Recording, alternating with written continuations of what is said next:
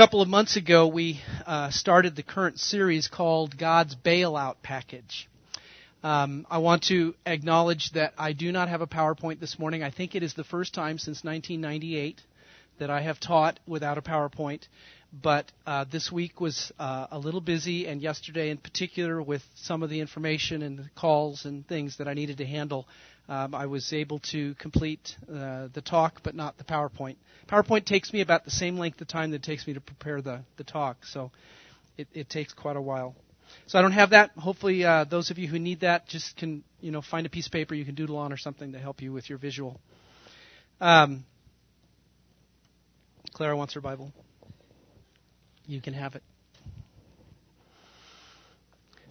This topic of God's bailout package has to do with helping us as Christ followers to better understand God's ways when it comes to money and finance, with the goal that we can live rightly according to His ways and experience as a result the kind of life that He wants for us over against the ways of the world and what the world often experiences. A key passage for us in this series has been 2 Corinthians chapter 9, verses 8 through 11. If you've got a Bible, want to turn there, you can do that. We have read this passage in previous weeks. I want to read it again because it is the setting, so to speak, for where we are currently at.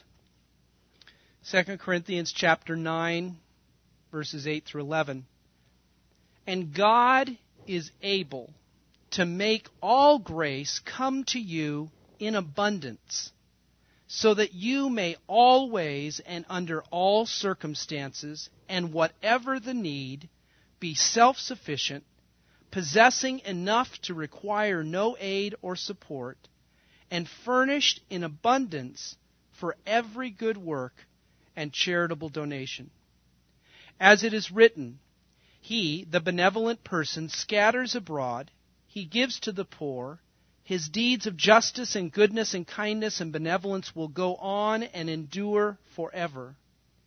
And God, who provides seed for the sower and bread for eating, will also provide and multiply your resources for sowing and increase the fruits of your righteousness, which manifests itself in active goodness, kindness, and charity. Thus, you will be enriched in all things and in every way, so that you can be generous, and your generosity will bring forth thanksgiving to God. That passage we understand to be a declaration of what God wants the Christian's life to look like. To have such a surplus of resources as a result of living according to God's ways that there is not only sufficiency for you and your family, but an overflow to others in need. And that it will bring about a glory and a thanksgiving to God because His people are able to give. That's the picture of what God wants and has always wanted for His people. In verse 8, the Apostle Paul describes this outcome that intends for us, that shows God's intent for us on how He wants us to live relative to money and finance. Then in verses 10 and 11, Paul identifies 4 biblical uses for money. Let me read that again to you. Verse 10 and 11, same passage. God, who provides seed for the sower, bread for eating, will also provide and multiply your resources for sowing and increase the fruits of your righteousness, which manifests itself in active goodness, kindness, and charity. I said last week that the seed for sowing is the first use of money, according to this passage, and that refers to the tithe, the 10% of the revenue that comes into our home that is holy, that is to be set apart for God and His purposes through the local church. We taught on that a few weeks ago. The second use Paul identifies is what is called here bread for eating, which I spoke on last week, which has to do with the meeting of our need for our own sustenance and personal needs. That God, a part of course, the use for money that God has provided is for our sustenance, for our needs, bread for eating. Thirdly, Paul speaks of multiplication of resources for sowing. This is the principle of living within our means, what we're calling a closed circle. And then the investment or sowing of surplus money for God's kingdom purposes. And I'm going to begin talking about that this morning. Finally, God speaks of increased fruits of righteousness, which has to do with the use of money for righteous purposes, in contrast to the use of money for unrighteous purposes, and particularly charity or generous giving. So those are the four biblical uses of money that Paul identifies here. First, seed for sowing, seed for the sower, which we have said is the tithe, bread for eating, which is the use for our personal needs, the multiplication of resources for sowing, which has to do with investment for kingdom purposes, and then fruits of righteousness, which has to do with generous giving. So before we begin to talk this morning about multiplication of resources for sowing, I'd like to just pray and welcome His Spirit to help us here.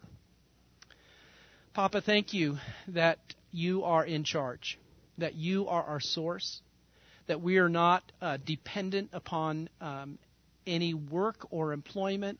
We're not dependent upon any landlord or mortgage holder, that we are dependent upon you, and that we trust in you, and that you are working through those tools to provide for us our needs. Father, I long so much to help us as a community to understand and grasp these truths of your ways relative to finance, so that we could see the truth of 2 Corinthians come to pass in our lives. Lord, that is a beautiful, incredible passage of your desire for us to not only have our own needs met, but also to have surplus to care for others. But Lord, many of us have misunderstandings about your ways, misunderstandings about money, have missed the mark, so to speak, here and there relative to the use of money. And so I welcome you to help us as we continue conversation about your ways. Teach us how to do that. And particularly as we talk this morning about this concept of a closed circle, of that which would bring a resolve to the question of how much is enough for each of us as family units, for each of us as singles. Father, these are new concepts. These are new thoughts for some of us. For some, people have been living these things out for years and have a blessing and experience of that already in their lives. Help us to grasp what you are wanting to share with us this morning. In Jesus' name, amen. A study of the Bible in its entirety will show us that it has always been God's intention for His people to be blessed, for His people to stand apart from and above the other peoples of the world. That blessing is, however, contingent upon the following of His commands and living according to His ways. I want to read from Deuteronomy chapter 28, verses 1 through 12. Again, a long passage that I hope you can stay with me. But it is a declaration of that principle that God wants to provision His people well for the purpose of being a blessing to the nations. Deuteronomy chapter 28, verses 1 through 12. If you fully obey the Lord your God and carefully keep all His commands that I am giving you today, the Lord your God will set you high above all the nations of the world. You will experience all these blessings if you obey the Lord your God. Your towns and your fields will be blessed. Your children and your crops will be blessed. The offspring of your herds and flocks will be blessed. Your fruit baskets and breadboards will be blessed. Wherever you go and whatever you do will be blessed. The Lord will conquer your enemies when they attack you. They will attack you from one direction, but they will scatter from you in 7. The Lord will guarantee a blessing on everything you do and will fill your storehouses with grain. The Lord your God will bless you in the land He is giving you if you obey the commands of the Lord your God and walk in His ways. the Lord will establish you as His holy people, as He swore He would do. Then all the nations of the world will see that you are a people claimed by God, and they will stand in awe of you. The Lord will give you prosperity in the land He swore to your ancestors to give you, blessing you with many children, numerous livestock, and abundant crops. The Lord will send rain at the proper time from His rich treasury in the heavens, and will bless all the work you do. You will lend to many nations, but you will never need to borrow from them. This is a profound declaration of the heart of God. Profound. If you go on in the passage, you will find an even longer list of what will happen if you don't follow His commands. And I'm not going to take the time to read from that. You may want to at some time in the rest of this week. But many of us are not experiencing this. This isn't the lifestyle that we're leading. And I would advocate that there are things for us to learn about God's ways relative to money and finance in order to experience it. But this is what God wants for us. And it doesn't have anything to do with us driving big cars or big houses or anything like that. It has to do with living within the circle of God's blessing to us, a closed circle that I'm going to talk about this morning that enables there to be surplus for kingdom investment that will be multiplied back. That's what we're going to talk about this morning. God's blessing, including the prosperity described in this passage, was and is never intended, though, to be a blessing just for us. God's intention for His people to be prosperous was and is for the purpose of attracting the world who would say, wow, if that's how God blesses you, I want in on it. It's to be an evangelistic tool to reaching those who don't yet know Him and follow Him. God's intention to bless us is so that we would be a blessing to others, even as the passage from 2 Corinthians 9 we read earlier declares. I read a moment ago the passage from Genesis 12 having to do with the covenant with Abraham. The Lord said to Abram, leave your native country, your relatives, your father's family, go to the land that I will show you, and I will make you into a great nation. I will bless you and make you famous. That's really cool. That's sort of the front half. But it goes on to say, and you will be a blessing to others.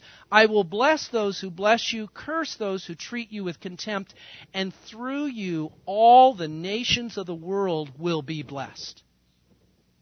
So I want to demonstrate this. I wanted to give you a picture. My wife loves object lessons. So yesterday when I was preparing this, let's see, I've got a little dirt in there. The Lord gave me a picture of how I might demonstrate what is His heart here.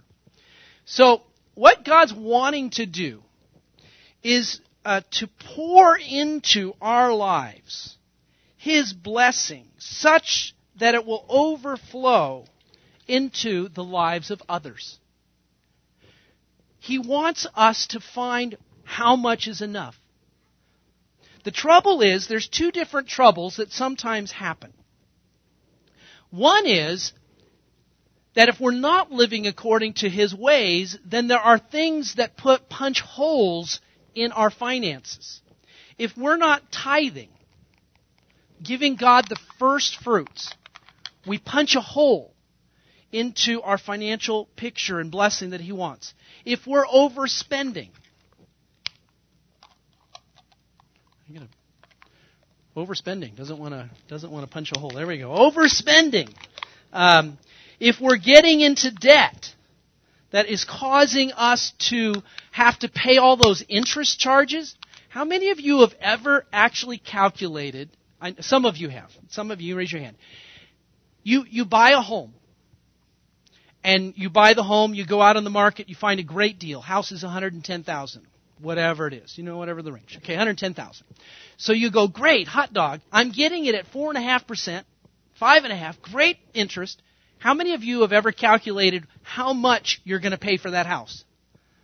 Daniel, what's a $110,000 house over 30 years? 260. So you're going to pay more in interest.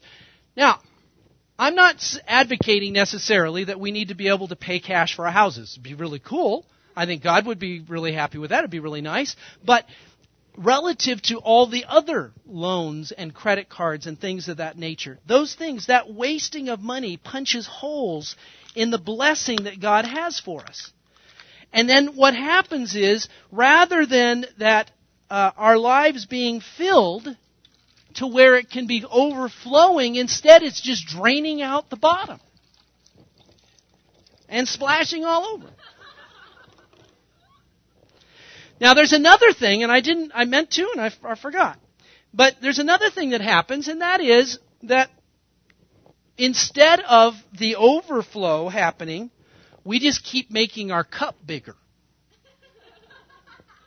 God's blessing pours in, and we get a bigger cup. We get a bigger house. God's blessing pours in, and we get a bigger car. God's blessing pours in, and we think, hot dog, we can go on vacation now. So it is crucial for us to close the circle on our finances so that we can answer the question is how much, so that then when the blessing of God comes, it can accomplish what is in His heart. Yes, it will expand us. It will bless us. No question about it. But it will have the overflow that's His intention. Anything less than that, and it's just draining away. When Mariana Danley taught on the tithe, she referred to the truth and the concept that the tithe is holy. It is the word holy means set apart for special use. And it also has a word, and I can't remember what it is in the Hebrew right at this exact moment, but it also has the meaning of set apart for destruction. Holy destruction. And so here's what happens. We think we may not have enough money to tithe. It's a concept that we talk about and run into in many people's lives. But the trouble is if you don't tithe it, it's going to go away anyway.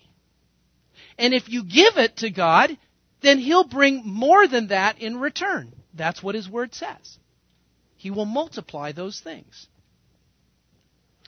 The problem that we've talked about here, this idea of things draining out of the blessing that God would provide for us, was spoken of in Haggai chapter 1, verse 6.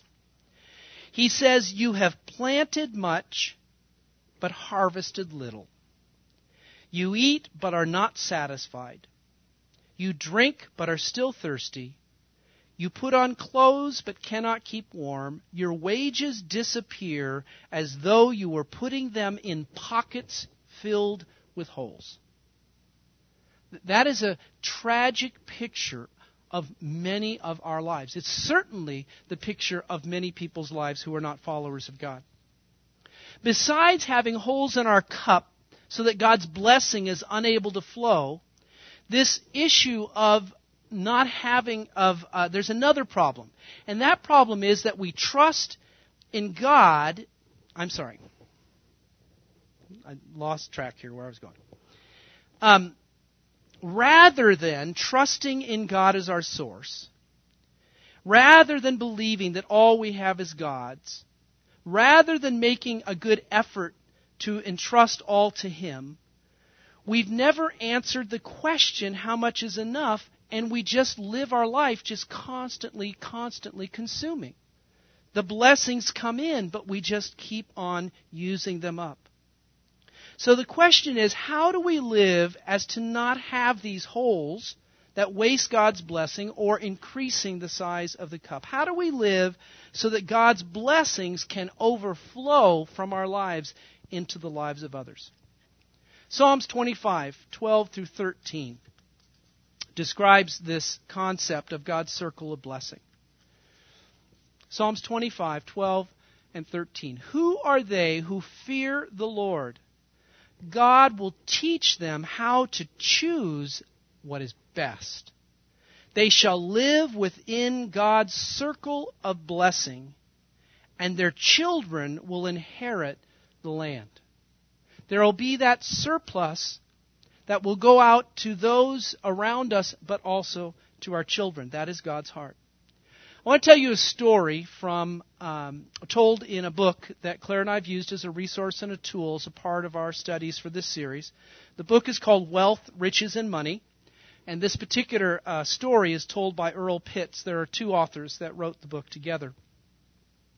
Earl had a friend who struggled with a weight problem and had on numerous times and situations attempted to lose weight. He was, at the time, weighing about 320 pounds.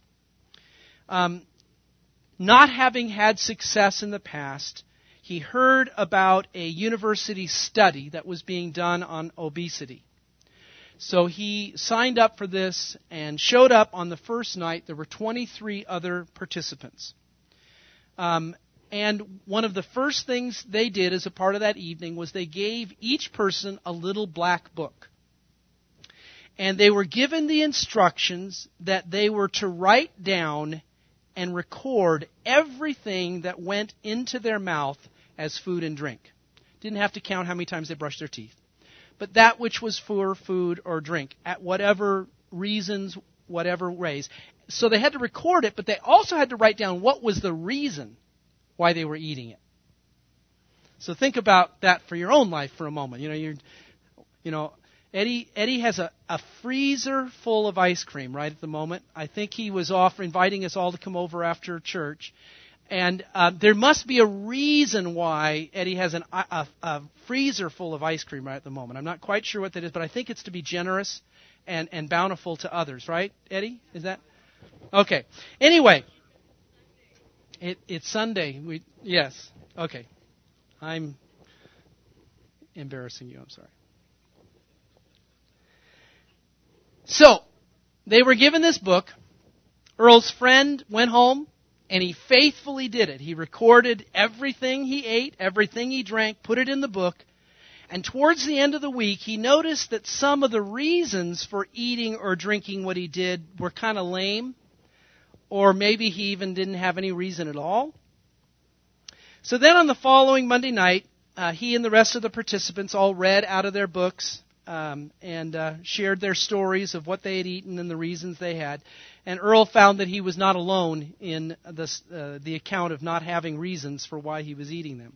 The books were then collected, and the participants were each given a yellow plate, a plastic yellow plate, and a plastic yellow cup. And they were given these instructions. The participants could eat whatever their regular menus called for.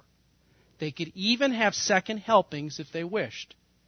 But everything they ate or drank had to be eaten from the yellow plate or drunk from the yellow cup, and the plate must be on a table with a place setting and proper utensils, knife, fork, spoon, napkin.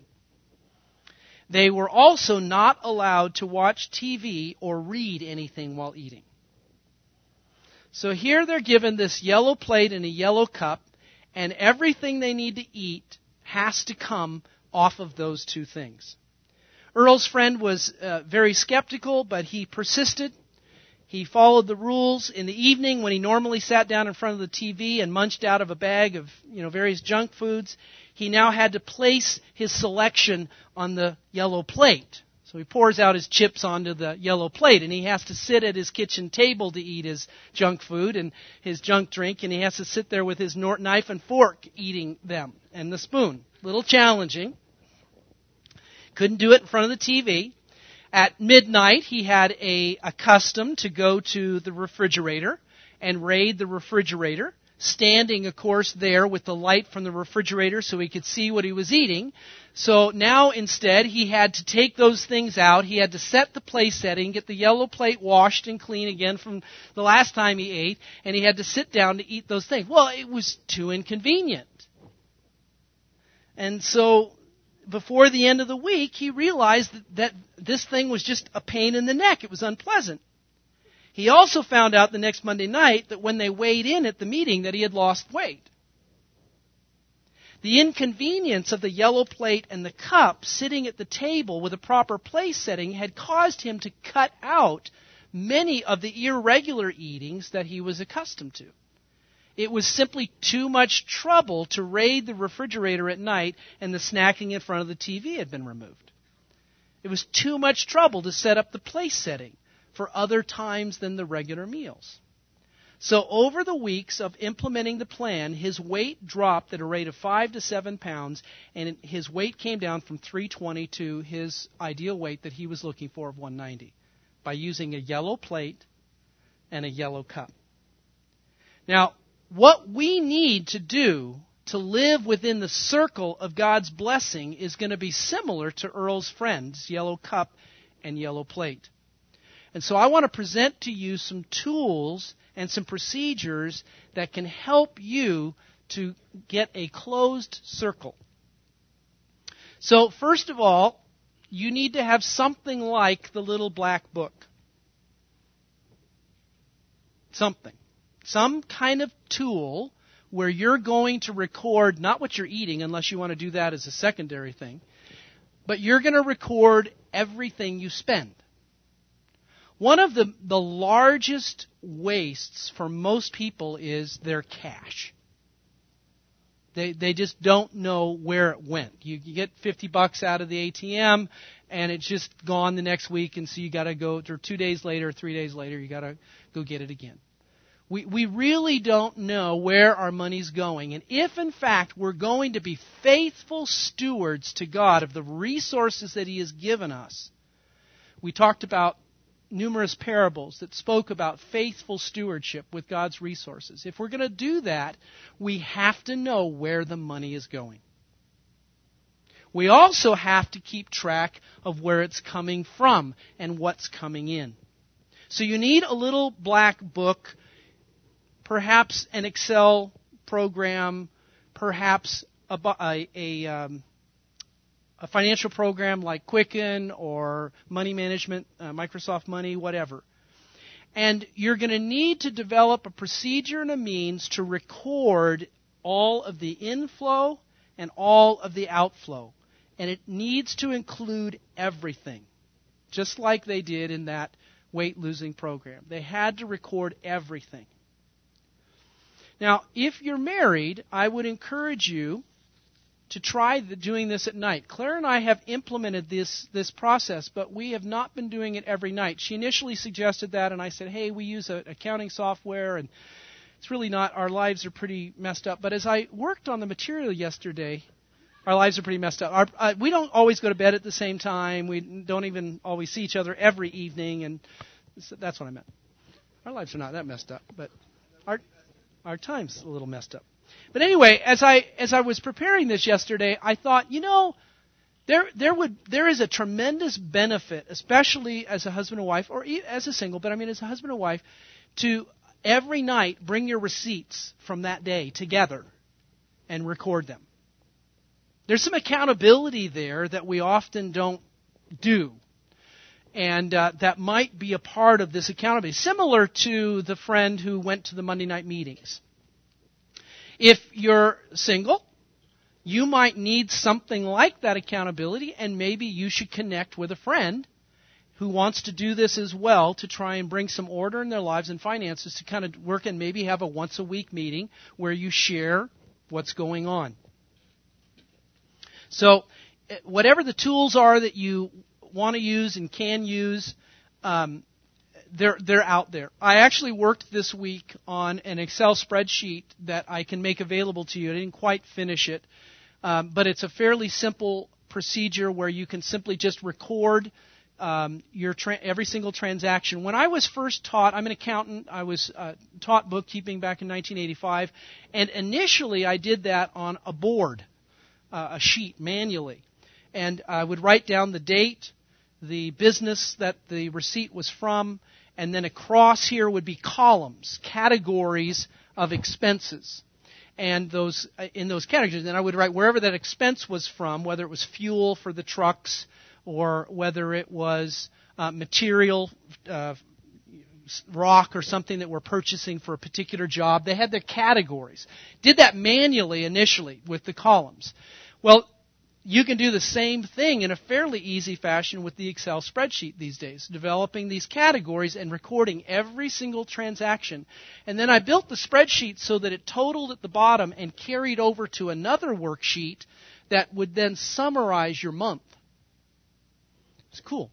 So anyway, if you guys want that, I still have to finish it, but I'm building that. But there's free programs. I went online and looked at a number of things out there that are safe and protected. If you're interested in some of those, you can email me and I'll email you some links. Yes.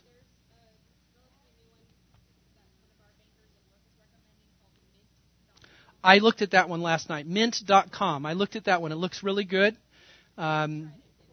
It's helpful. It does what we're talking about. It gives you those abilities to track those kinds of things. And it's free. See, they're already turning the lights out on us. What can you say? Thank you very much. All right.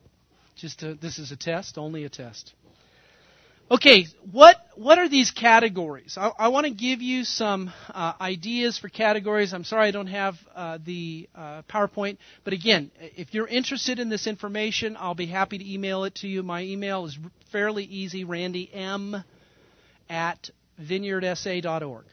Vineyard spelled with an E. It's in the program. It's on the documentation there. Feel free to email me and I can send you some of this information. But it's important to be able to identify, even on the income, on the inflow side, where monies are coming from. Obviously, we can think of our work and our employment, but there's other places where money comes in for some. Sometimes there's alimony, there's child support that comes in. You have a garage sale, and there's some revenue that comes in from that. Some of you have side businesses, side work that you do. Gifts. Money comes in. Inheritance. Interest on investments. Those of you who have your finances in order, you have interest coming in, you have investment income coming in. All of those things need to be tracked on a monthly basis to show you what your real inflow is. And we need to do this for approximately 3 months to be able to gather the information that we need in order to work on the closing of the circle. We have to have an idea of where the money's going, how it's been spent, and then gather that information together, have a meeting with God, and say, God, what do you think? Again, primarily, many of us, it's too much trouble, I don't have the time to deal with that. But as a result, we're not able to live according to God's ways. We don't have the mechanisms in place to know and to secure the fact that we are being faithful stewards.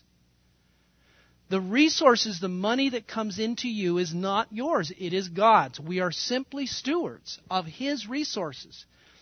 And if we're not stewarding it that well, there are scriptures that say He will take it away from us and give it to others. Now, I'm not saying that as a threat, but just as this is important. We want to experience what 2 Corinthians 9 spoke of. We'd love to have sufficiency that all of our needs are met and there's overflow into the lives of others. But we can't get there by simply wanting it or wishing it. We're going to have to do some work to identify and close the circle of our finances to be able to then have that place of resource and overflow. It is important to identify and record all sources of income. Also, on your paycheck, the way you're going to track this is you're going to record gross, because it's gross, you hate recording the gross. But it's gross, and that's what you need to record. You need to record the gross, and then on every paycheck there are deductions. Those then become expenses in the expense categories. And you need that because the tithe needs to be upon all that comes into our house, the surplus. The net of your check is not sufficient because it also includes taxes and things of that nature which you're going to track in other places. And that was true in the Old Testament as well. They had taxes. They had other things that they spent besides the tithe, and that was all tracked. Let me give you some categories for the outflow categories. Let me give you some categories for outflow categories. Claire and I have used software to track our expenses since 1988. Had got our first computer, and have been very good at recording and knowing where our money, and on numerous times throughout our marriage, we have sat down and established the circle, identifying what's supposed to be there, even continue to track but never review it. And so we're going to talk about that. That's going to be an important step. But I say that because these categories that I'm giving you are ones that primarily Claire and I have used for decades now. Couple of decades. And they also parallel the categories that many financial people would advocate for us. So I'm just going to kind of list those again, quickly go through them because you're not going to retain them, but if you want this list, I'll be happy to email you it from my notes. Number one, the very first item on your outflow categories is your tithe and offerings. Tithes and offerings. Now, just since this exercise in May, when Claire and I started it, I actually, because I'm using an accounting program, I have the ability to have subcategories. So we have a category called tithe and offerings, but then under that I have tithes, offerings, special offerings for like the missions and things like that, or we get a letter from someone who's going on a missions trip and we give to that. Then I have a third category, which is benevolence, which for me means that I'm giving it to those who are needy, who don't have sufficient surplus. So I'm tracking now all three of those as different categories for me. They all come in. That may be, overkill for you. Just to simply have the one category of tithes and offerings may be enough. A second category is income taxes. You need to record those taxes. If you end up giving more, then you're going to get a check back at the end of the year, and that will come in then as inflow. If you haven't set aside enough, then you're going to have to write a check, and that will just get added to it. Again, some of you have done these kinds of things before. You're familiar with what I'm describing and talking about, but I'm just advocating that a process like this must come into place in your life if you're going to experience all that God wants for you in the areas of finance. Credit card and loan payments. We're going to talk about debt in a future talk. But right here, there does need to be a category because predominantly for those of you who are just starting this, those payments are going to be payments for previous purchases that you're still paying for, kind of like the house. And I'm paying interest and principal, but it's a previous purchase that I'm still working on. So credit cards and loan payments. The third category would bank and credit card fees and interest. That's different. You need to separate, in my opinion, you need to separate out the principal payment from the interest payment so you can actually see and take note of what's happening there. You need that for tax purposes if you're doing a Schedule A anyway. The interest needs to be separate from principal payments. Another category that's important is medical, dental, and prescriptions. Again, if you're at the place where you're doing a Schedule A, you need those things for that as well. It's possible that some of you might have a health club expense, and that could potentially go in there. A next very significant category would be your housing, which is rent, mortgage, utilities, repairs, maintenance. Some people advocate a separate category from groceries called household items, toiletries, cleaning supplies, and that. Personally, I like having groceries include toothpaste and deodorant and things like that. It's really hard. You get the Walmart slip or the H-E-B slip, and it's all on one, and it's kind of hard to separate those things out. So for Claire and I, we just have groceries and household. But then under housing, we list the things that are just for the house. If we're repairing or maintenance or things like that, we record that under there. Most of us would have automobile expenses. There might be a loan or a lease payment. There's gas, repairs, tires, all those things need to go into that category. Clothing and personal grooming. For Claire and I, we keep the clothing along with haircuts or the beautician or whatever. We don't have a lot of extravagant things there. They're just pretty maintenance-oriented. Some of you have personal businesses on the side, and you need a category. If you have that, you need a category for business expenses. Again, both for tax purposes and benefits to you, so you don't have to pay as much taxes, but then also for the purpose of knowing where your money is all going.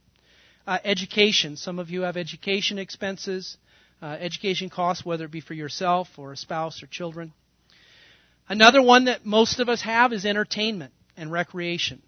Things like eating out, movies. I advocate that you don't put eating out under groceries.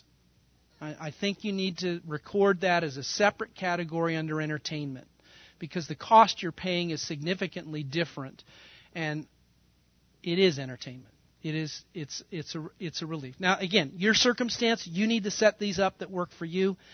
Perhaps in your situation, you don't have a kitchen. That's just the way you do meals. You're military, whatever. There might be a situation like that. Entertainment and recreation would also include, DVDs, going to the movies, music purchases, your iPod music stuff that you're legally purchasing. I would also advocate that vacation is separated out. And that there's a clearness for that. At some point in time, it would be my hope and prayer that each of you, as you bring your circle into place, will have sufficiency to have those times of breaks with your family. I have made it very, very important through the years to make sure that our family gets away, and then even Claire and I have an annual getaway that we do. I believe that we have been a healthier family, a more connected family, because we have secured those times. They have been important. The trouble is that throughout our lives, many times those vacations, those times away, simply went on the credit card and just brought that up, rather than it being a place where we have previously saved, we have this money ready, and we go and do it. That's what God would want for us. So vacation, there should be a line item for that when you expend it there. It may be a savings space, because the next two items are what I would call savings for a reserve and savings for wants. I'm going to talk about that second one in more minutes, but it is highly recommended that by many financial trainers that there be a level of finance that is in place in a reserve for should something happen with your job. Something happened in the economy. We're in troubled times.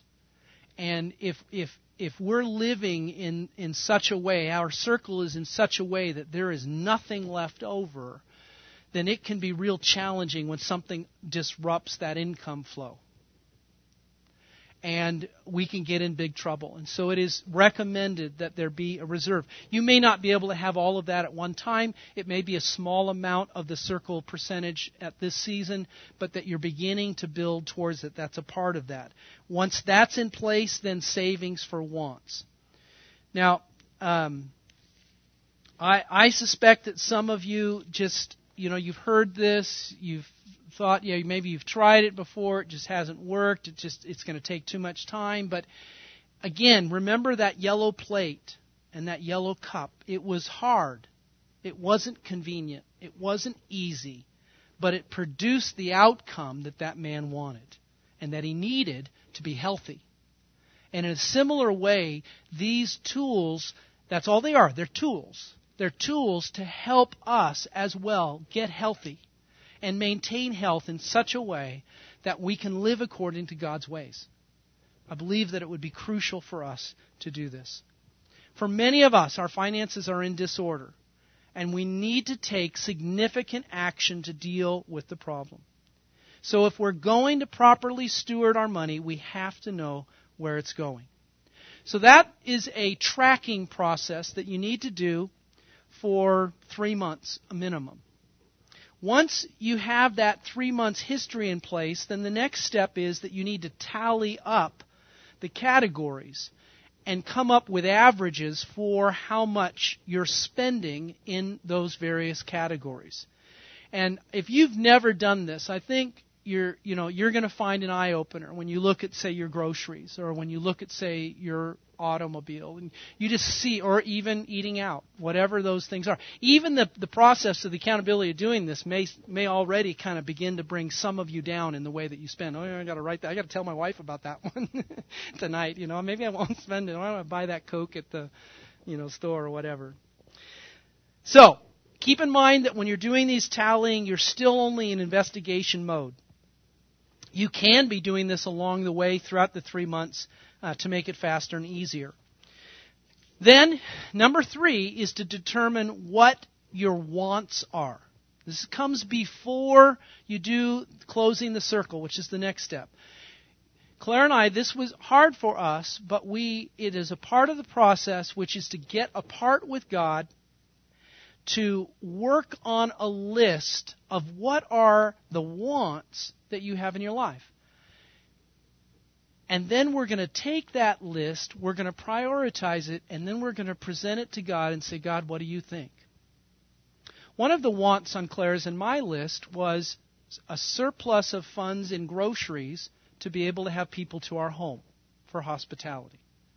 That was important to us. That was a want. But it's not an obligation and it's not a necessity. It's a want.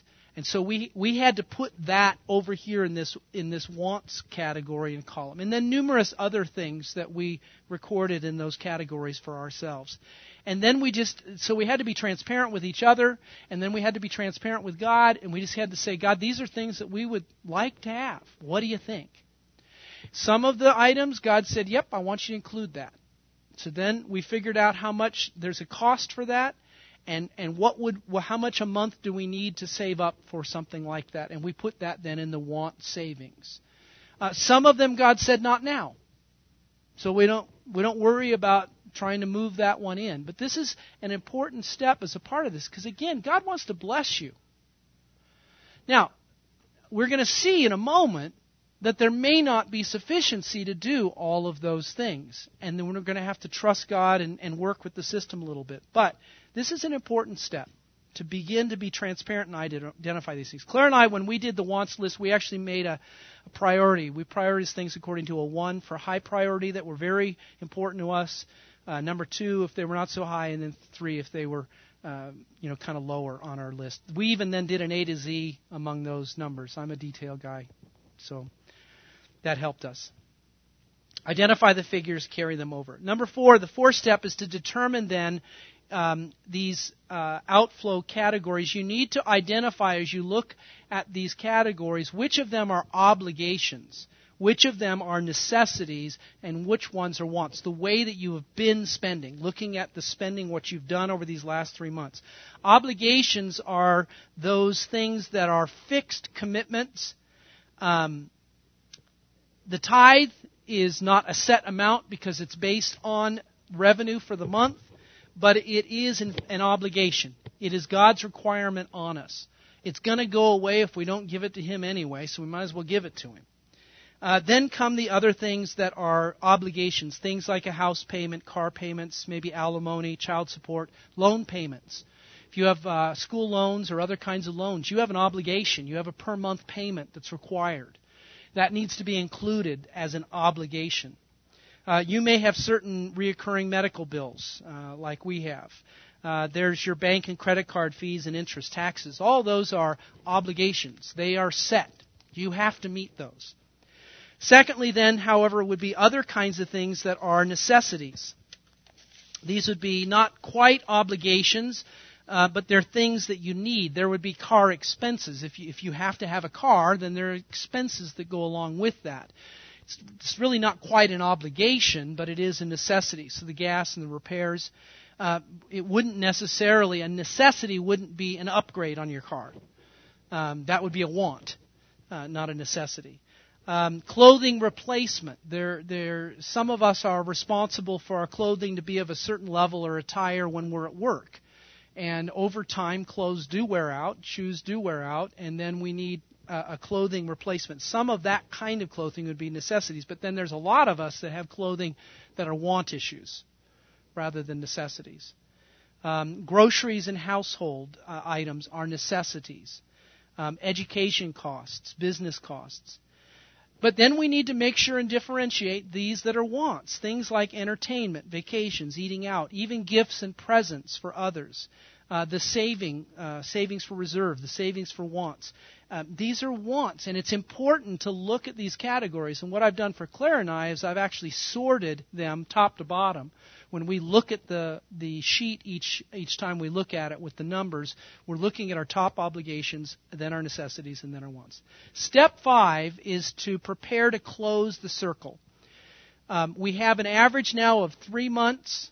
How much inflow there is. What are those categories? We have a listing of the averages of our outflow, these categories. We kind of get them out on paper, get them on the screen, whatever's going to work. And then we simply ask God, God, is this too high? Is this too low? Is this too high? Is this too low? And we welcome God into the process. God has principles and opinions about everything, including finances. And in our prayers, we call Him Lord. Lord Jesus, I ask you to come. Lord Jesus, I thank you. Well, let's make Him Lord. Let's allow Him to be master of our finances and we the stewards. These are steps. Friends, we are in difficult times financially. And what the professionals are saying is it's not going to soon lift. And we must get our financial houses in order. We must close the circle and eliminate what needs to be eliminated so that we can welcome the blessing and the fullness that God wants for us. I might warn you that this step of closing the circle, of asking God, of being willing to sort of say, God, what do you think about this one? It might stir up feelings of fear or guilt from the past.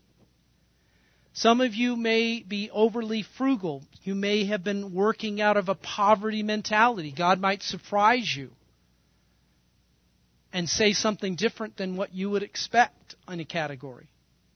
Some of you may experience guilt as a result of unchecked overspending. Maybe you're even fearful to ask God because you're not sure what He might do. Some of you might feel a rising up of the flesh over an area of bondage, an area of particular overspending or improper use of money as you do this process. This is going to incorporate spiritual warfare. Satan knows that when our financial lives are in order, there is going to be greater outflow to God's kingdom deeds that will attack and impact his ability to influence and control people. And we can't forget that we're dealing in this whole arena of money and finance with a spirit of mammon that is not going to give up lightly the areas of influence and control that it has over your life. And this step of incorporating God, of looking at where the money's been going and saying, God, what do you think, is extremely important to breaking the spirit of mammon in our lives. Now, again, we need to keep in mind those things that are obligations. Let me skip that. As we look at this, we're going to begin areas that may need attention. We ask God, what do you think about this? And so then we need to sort of address the fact of inflow and outflow. And this is, again, going to be a challenging time. It's possible that many of us are living beyond our means, as they say, and our outflow is greater than our inflow. We are going to have to initially make cuts. We're going to have to look at those bottom elements that are wants or even some of the areas of necessities, and we're going to have to reduce. We cannot continue to live beyond the inflow. We cannot continue to use credit cards. It is going to violate God's principles. It's going to violate God's heart and blessing for you. It is not going to provide the life that you want to live. So we have got to come into order in these things. So it's probable in many of our cases that inflow is going to be less than the outflow. Some, however, the inflow is going to be equal, and there will be some here where the inflow is greater than the outflow. Most people, when doing this work for the first time, if you're not living within this kind of a lifestyle currently, you're probably going to find, yep, it's really true. I'm living beyond our means. God, what needs to go here? What needs to be eliminated in this season? And we go through that process. For Claire and I, we had a number of areas that we had to skinny down. But then there were some obligations, the medical bills for my infusions, that are not at this season don't feel like they're an option. They're an obligation, a necessity. So those are in. So we have to find the means to get these numbers to come close. But then, when we align all these things up and we look at it and we get it in place, there's an opportunity for God to show Himself now.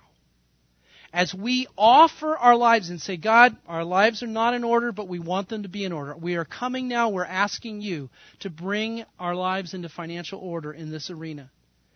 There is a significant thing. God wants to bless. God is able to do immeasurably more than all we ask or imagine, according to His power that is at work within us. But we must come into appropriate balance of stewardship before He can do that. We must close the circle, or else we're going to continue to have the blessing just run out.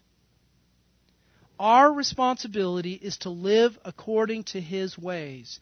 His promise is to make all grace come to us in abundance, so that we might always and under all circumstances and whatever the need be self-sufficient, possessing enough to require no aid or support, and furnished in abundance for every good work and charitable donation. That's His promise. Our responsibility is to come under His order and to live according to His ways. This is an awesome promise. The secret is for us to get our circles closed so that demonstrated faithfulness can bring greater release. Now, that's the front end work of this. And then comes the daily work, the weekly, the monthly work of continuing to record those receipts, continuing to measure how it's going, continuing to see what the variances are, and continue to press to where we are living within our means and we're able to close the circle so that God's blessing can then flow out and multiplication can come back to us. That, I believe, is God's ways relative to this arena of finance. This is God's heart for us. And many of us need to come under this kind of leadership from the Holy Spirit in our area of finances. We've messed around too long, and it's time to bring our financial houses in order. Let's pray.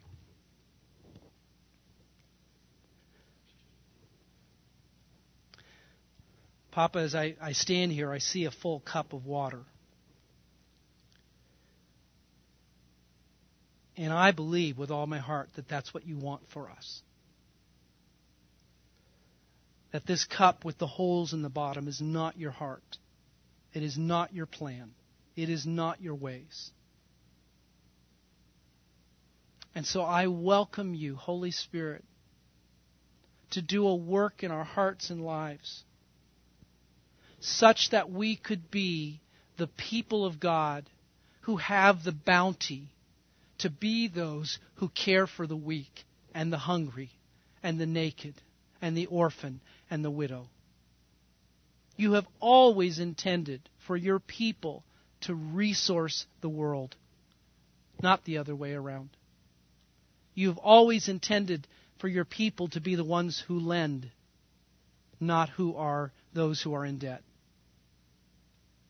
So I welcome you to transform our thinking. Father, we need to follow Paul's pattern to put off negative and inappropriate behaviors, to have our minds renewed, and to take up new patterns of ways of living to see this come to pass. I know it's a lot of work. Claire and I have experienced that through the years, and we're experiencing it now. This is a lot of work. It's not easy. It is a yellow plate and a yellow cup. But God, I want my life and our family's finances, I want our church finances in order. I want to be those who are able to give and not always requiring aid. Holy Spirit, I just welcome you to flow in us here. Some are angry right now. Some are discouraged and they just think there's no way. I can't do it. There's just not enough inflow. Father, you can do all things. If we will come and simply say, oh God, I've got to have your help. We have got to see this. God, I want to live in your order. I want to live according to your ways. It may take some time, but I know that God will meet you if you do that. Just as he has everyone else who's ever moved in this direction and many other areas of life. Lord, some of us here are caught in bondages. We are entrapped by a spirit of mammon and we are out of control. And I welcome you, Holy Spirit, to bring exposure to those issues and those bondages that we might be delivered and set free.